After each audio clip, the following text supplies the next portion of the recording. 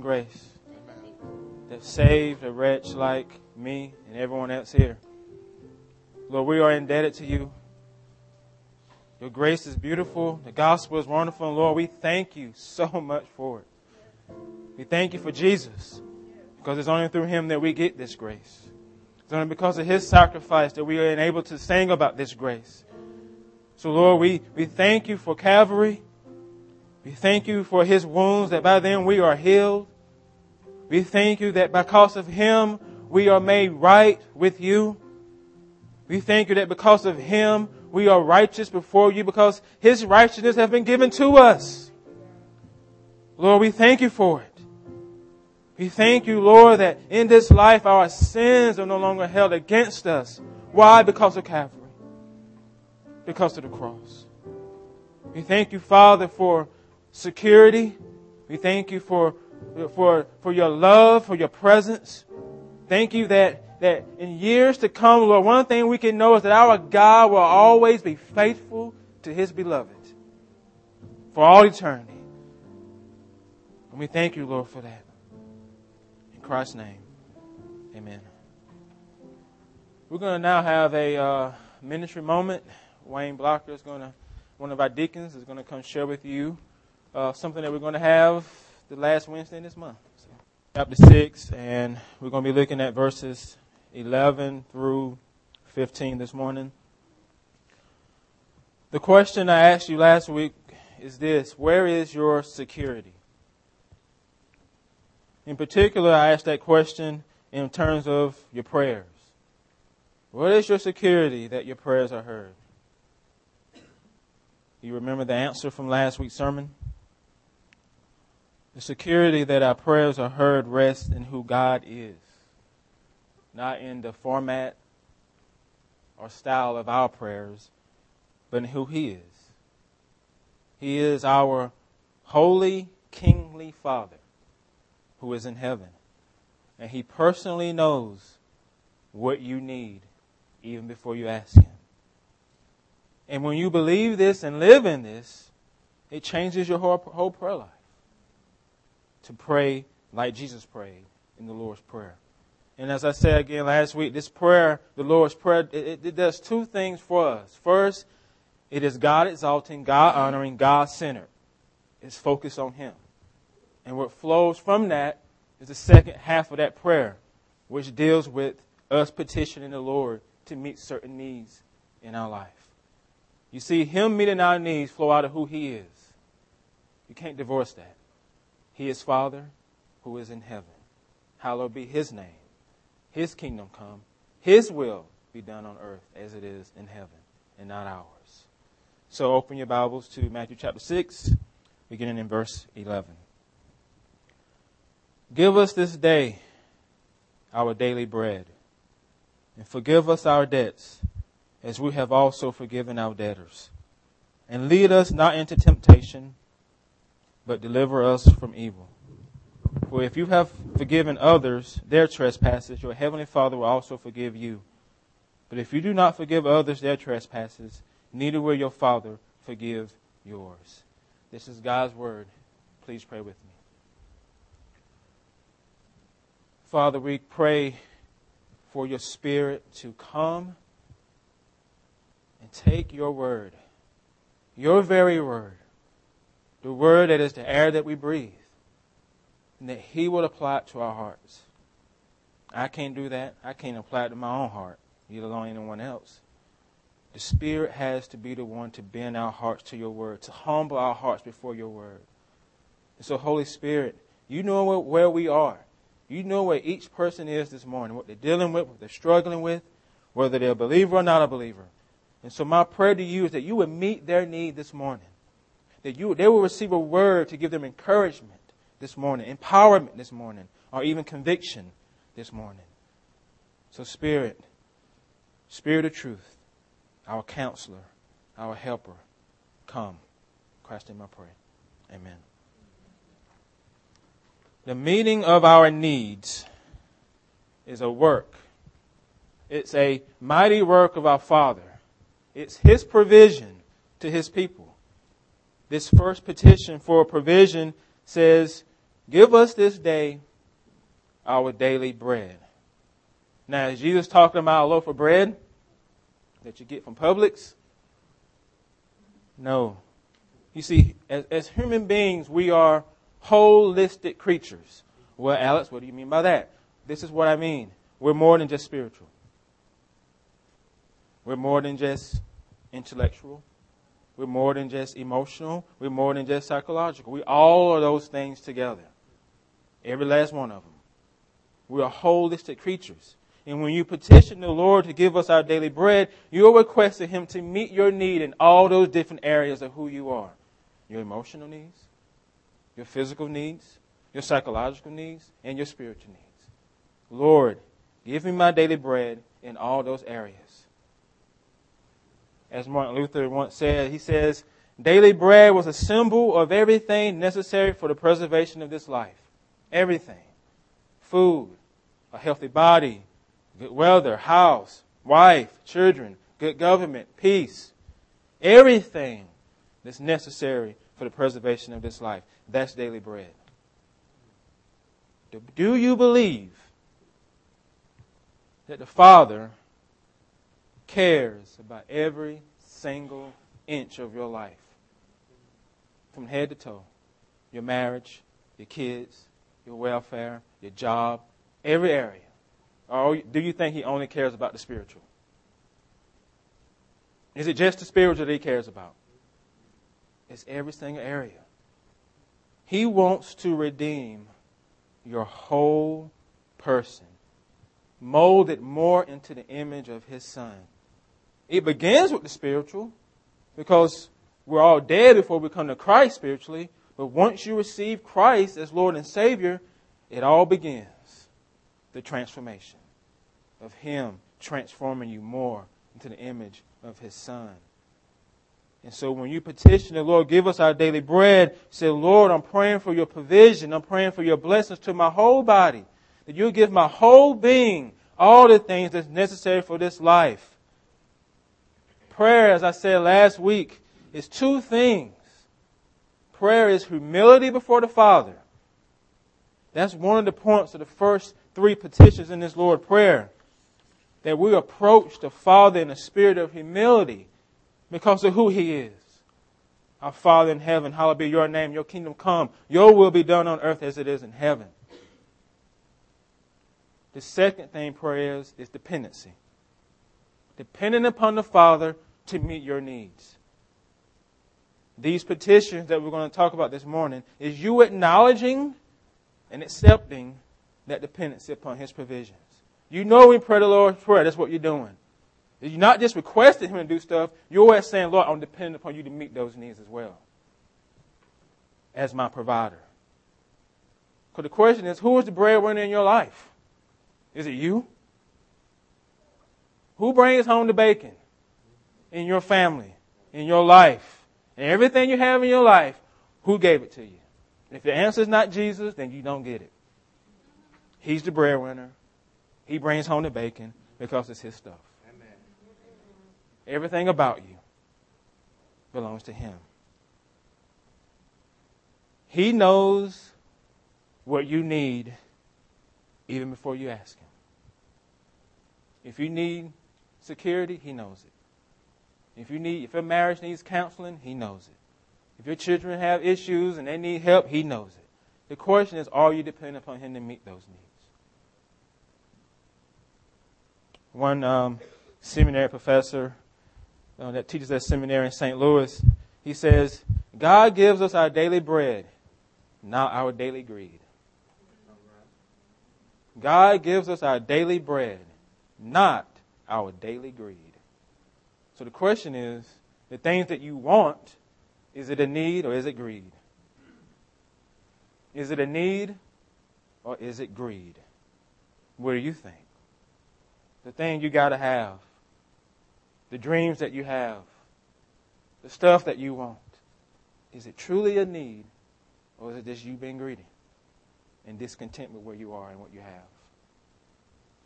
Well, we lived in South Carolina before we moved to Alabama, and I got into this conversation with this guy. He's been a Christian for some years, and he asked me a question that was very, very convicting. He says, Alex, are you seeking God or simply for what He provides you? There's a difference.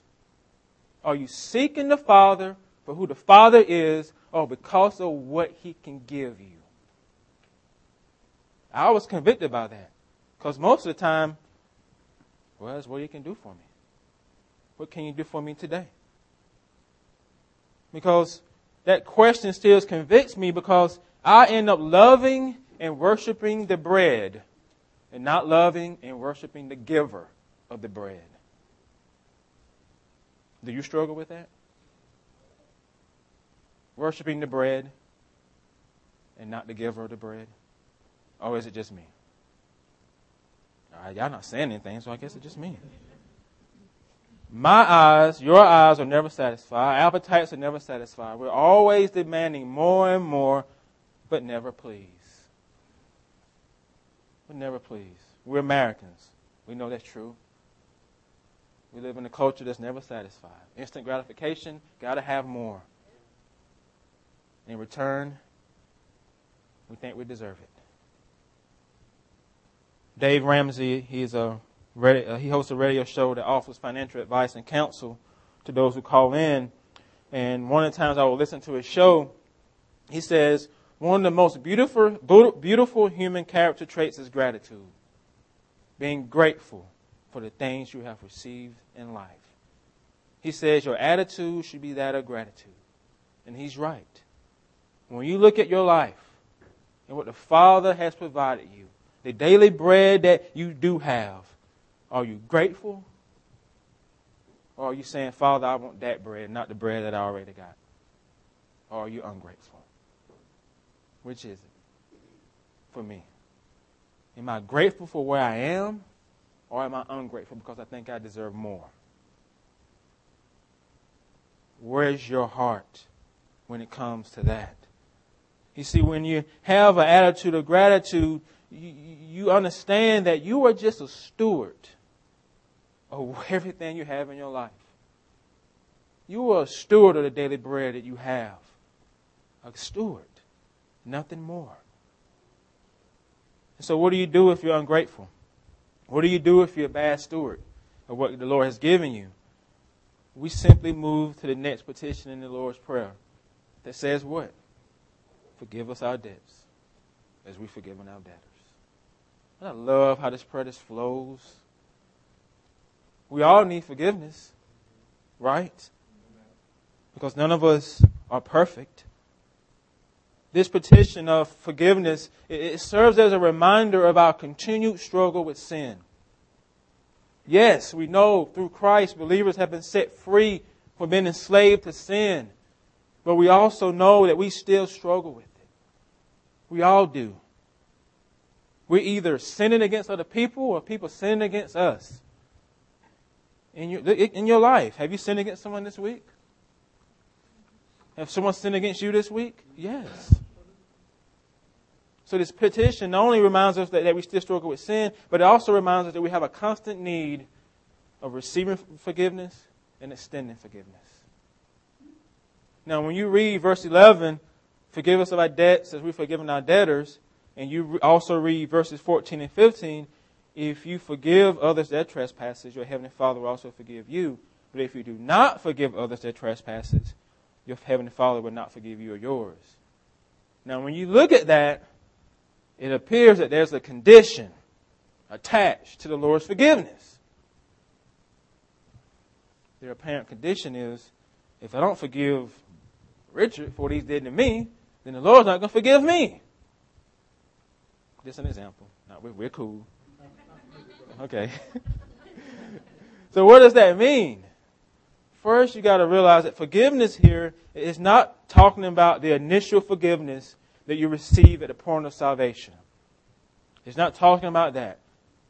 The forgiveness of debts and the forgiveness of trespasses is talking in the context of restoration of our fellowship with the Father when it's been hindered by our sin. Because our sin still hinders that. And the second thing here is that there's a relationship between the forgiveness that we get from the Father and the forgiveness that we extend to others. You see, if we have a gratitude of the Father's forgiveness towards us, what flows from that is you extending forgiveness to other people. So if you don't understand your own forgiveness, if you don't understand how much you've been forgiven of by God, then guess what? You're not going to extend forgiveness to other people. You're not. So there's a natural overflow of me understanding the forgiveness I get from the Father and the forgiveness I extend to my neighbor. It will happen if you truly understand forgiveness. What happens to a person who holds on to hate? What happened to them? What happens to them? What does an unforgiving spirit do to a person's being? It weighs you down. It can blind you to your own sin. It can become a big burden. It can eat at your soul. Your whole identity becomes trapped. You see, we all know that receiving forgiveness for the Father is a need, but do you realize you extending forgiveness is also a need that you have? Have you ever thought about that? That extending forgiveness is a need. And through the Father, Spirit working in us, He enables us to do that. The Father knows what an unforgiving spirit can do to your soul. If someone's truly sinned against you in a heinous way, man, you are trapped. It eats at you. Your identity is lost. Your whole world is wrapped up in what has happened to you. You wouldn't realize that when you forgive that person, it sets you free. And when you hold on to it, it doesn't. So the Father knows that when you truly forgive someone who's truly hurt you, your soul is free. Forgiveness is hard. Depending upon the degree of the pain, yes. And I know there's still going to be issues, there's still going to be consequences when it comes to sin, but guess what? It does not have to control your identity. Forgive those who sin against you. It will set you free. We all have a need of forgiving them and extending forgiveness. So the question is, do you need to have a come to Jesus meeting today with somebody? Is there someone in your life that you have not forgiven? Do you have an unforgiving spirit? Well, Alex, that person did this to me. That person hurt me. That person said this to me. The question is, the Father forgave you. He forgave you. Now, are you willing to forgive that person for what they did to you? Now, that ain't easy. That's hard. I'm not even going to use the example about Joseph, because Joseph didn't meet his brothers the next day, and it was years later. But the point is, he forgave them because of what? What the Father did in his heart. The Father did in his heart. So the prayer for us is, Lord, forgive me of my debt here. Forgive me for having an unforgiving spirit. And so I pray that through your Spirit, you will enable me to extend forgiveness to those who have sinned against me. That's the prayer. You can't checklist that. You can't checklist that. Checklists don't change hearts. Only the Spirit does. You have to pray the Spirit would change your heart. One pastor says, God's forgiveness is underneath our forgiveness. It creates our forgiveness. It supports our forgiveness. So if we do not give it to others, and if we go on in an unforgiving spirit, what it shows us is that the God the Father is not in our lives. It's not in our lives. Because if He's in your life, you're going to resemble Him in every area of your life. One of my favorite pictures of forgiveness is the one that took place between Jacob and his brother Esau. If you know the story, you know what Jacob did to Esau. Jacob was cooking stew one day. His brother Esau came in from hunting and he was hungry. He asked Jacob for some of his red stew. And what did Jacob say to him? Sell me your birthright. Esau said, look, I'm about to die. What is good is the birthright to me if I die? But Jacob said, swear to me first. So Esau swore an oath to him, selling to his brother his birthright. Then Jacob gave Esau some bread and stew. He ate, drunk, then he got up and left. So Esau despised the birthright going forward. And later Jacob deceived his father as well into thinking that he was Esau, so that he can also steal his brother's blessing. And he took it. And Esau was mad. He said of his brother, he is rightly named Jacob. He has deceived me 2 times. He took my birthright, now he has taken my blessing. And Esau held a grudge against his brother. He said, the days of my mourning my father are near, and then I will kill my brother Jacob. He wanted to kill him. So what did Jacob do? Jacob fled to his uncle's house because he thought it was going to be a safe place. But if you know the story, it wasn't safe. Because what happened to Jacob at his uncle's house? His uncle did to him what he did to his brother. He got deceived. He got tricked. He got taken advantage of.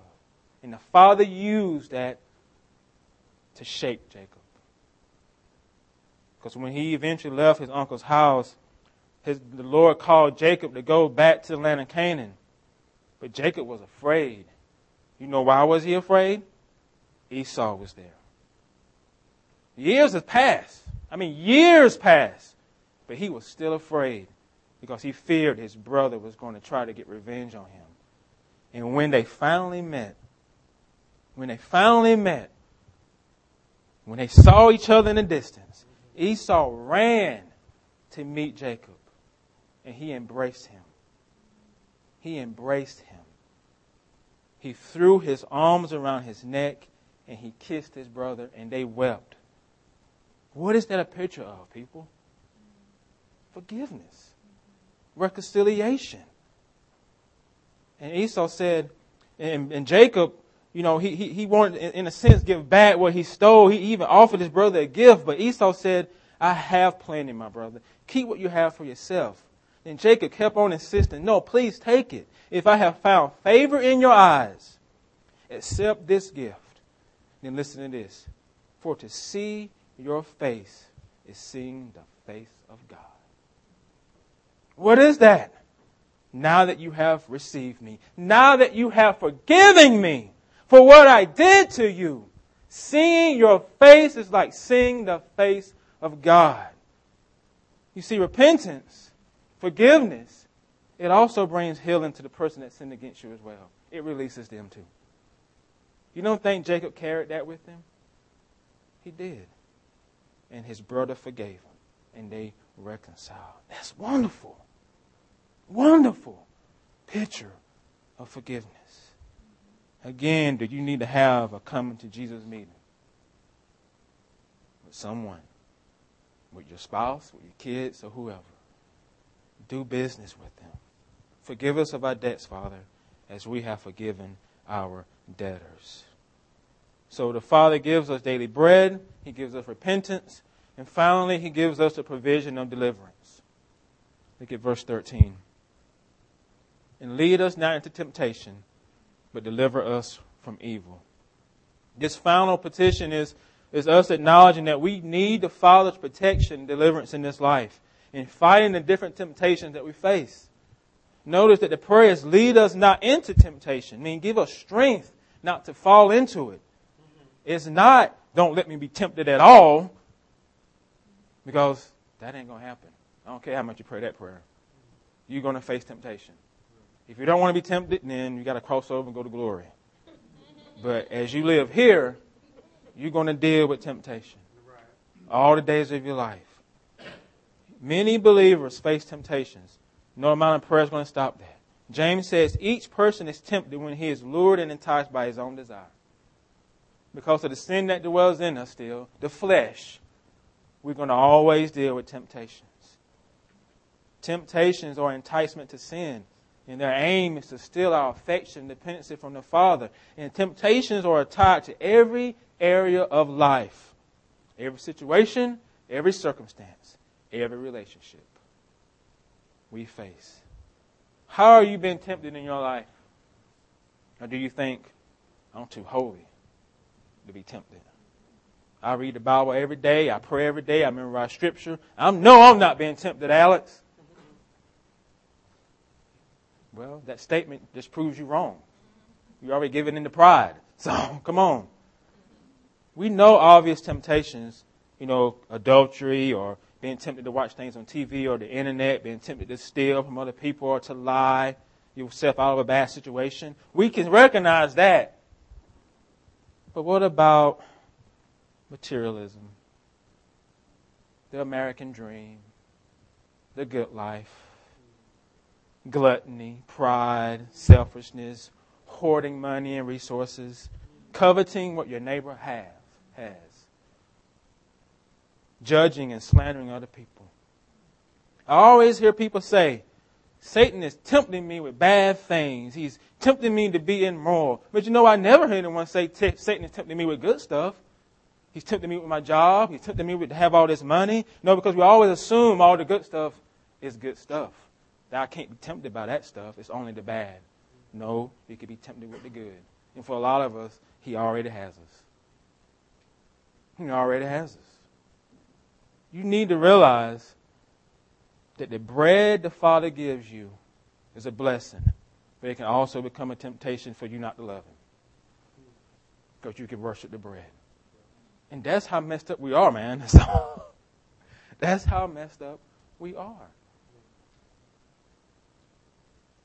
I was talking to Wakita about a conversation I had with a friend, and he was telling me about the sermons, and he said, Pastor Alex, whenever you get up and you talk about not loving your family and repenting, he said, that really spoke to me.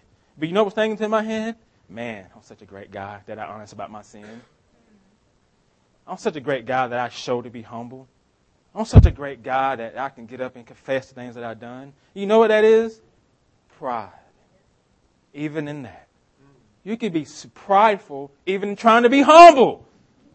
You see how messed up that is? Yeah, thank you. You need to understand your heart will latch on to your shoe if it can get glory from it. If we can get something from it. Your heart will latch on to anything so it can feel good about itself. Even in things that are good. Even for such thing as humility, your heart will try to turn it into an idol to make you feel good about yourself. And so what do? Father, forgive me of how messed up I am. Forgive me of my sin. Forgive me. We are tempted by both adversity and prosperity. All those things. In the midst of adversity, you can be tempted. In the midst of prosperity, you can be tempted to turn your heart away from the Father. You see, there are going to be times that you don't give in to temptations. There are going to be times that you do. And that's just the Christian life. It's like this. It's never up here all the time. It's going to be down in the valley as well. And we have a hard time accepting that. You're never going to get to a place where you move to this level of Christianity. There's no such thing as Christianity 101 and Christianity 500. There ain't no such thing. It's this. All the days of your life. It's only going to get here when you die and go to glory. But here, it's up and down, people. That's it. Up and down. That's why it's faith and repentance. Not how well I'm doing. Faith and repentance in Christ. That's what it's about. And so we pray that the Spirit will create in our hearts a more affection for the Father. Help me, Spirit. That's what we need. We depend upon the Father for our daily bread, for our daily forgiveness, and for our daily protection. And when we come to the table, this table, do you know what it represents for us this morning? It's a reminder of the Father's greatest provision for our greatest need. You know what that is? It's a picture of the gospel. This table is a picture of what Christ did upon the cross. That He defeated sin and death on our behalf. He purchased reconciliation between us and the Father. And guess what? We are dependent upon that all the days of our life. Our sin debt, all of our sin debt was paid in full. And Jesus has closed that account, people. That account is closed, balance paid for, and you no longer have to live in fear of that. It's paid in full. And if you have saving faith in Jesus this morning, then guess what? This table is for you. And if you don't have saving faith this morning, guess what? Jesus wants you to have it through His Spirit. We will call you into saving faith. And what is saving faith, Alice? It's you resting and trusting and depending upon Christ for your salvation. And so if you have that, this table is for you. Now there is a warning that the Apostle Paul reminds us. He says, first, this meal is for believers. And second, believers are to examine themselves. And so that means that if you know you need to come to Jesus meeting with someone, then you need to let the table go by today and do business with that person. That's what that means. Go do business with that person. So before we pass out the elements, let us now have a time of prayer. Ask the Spirit to examine our hearts.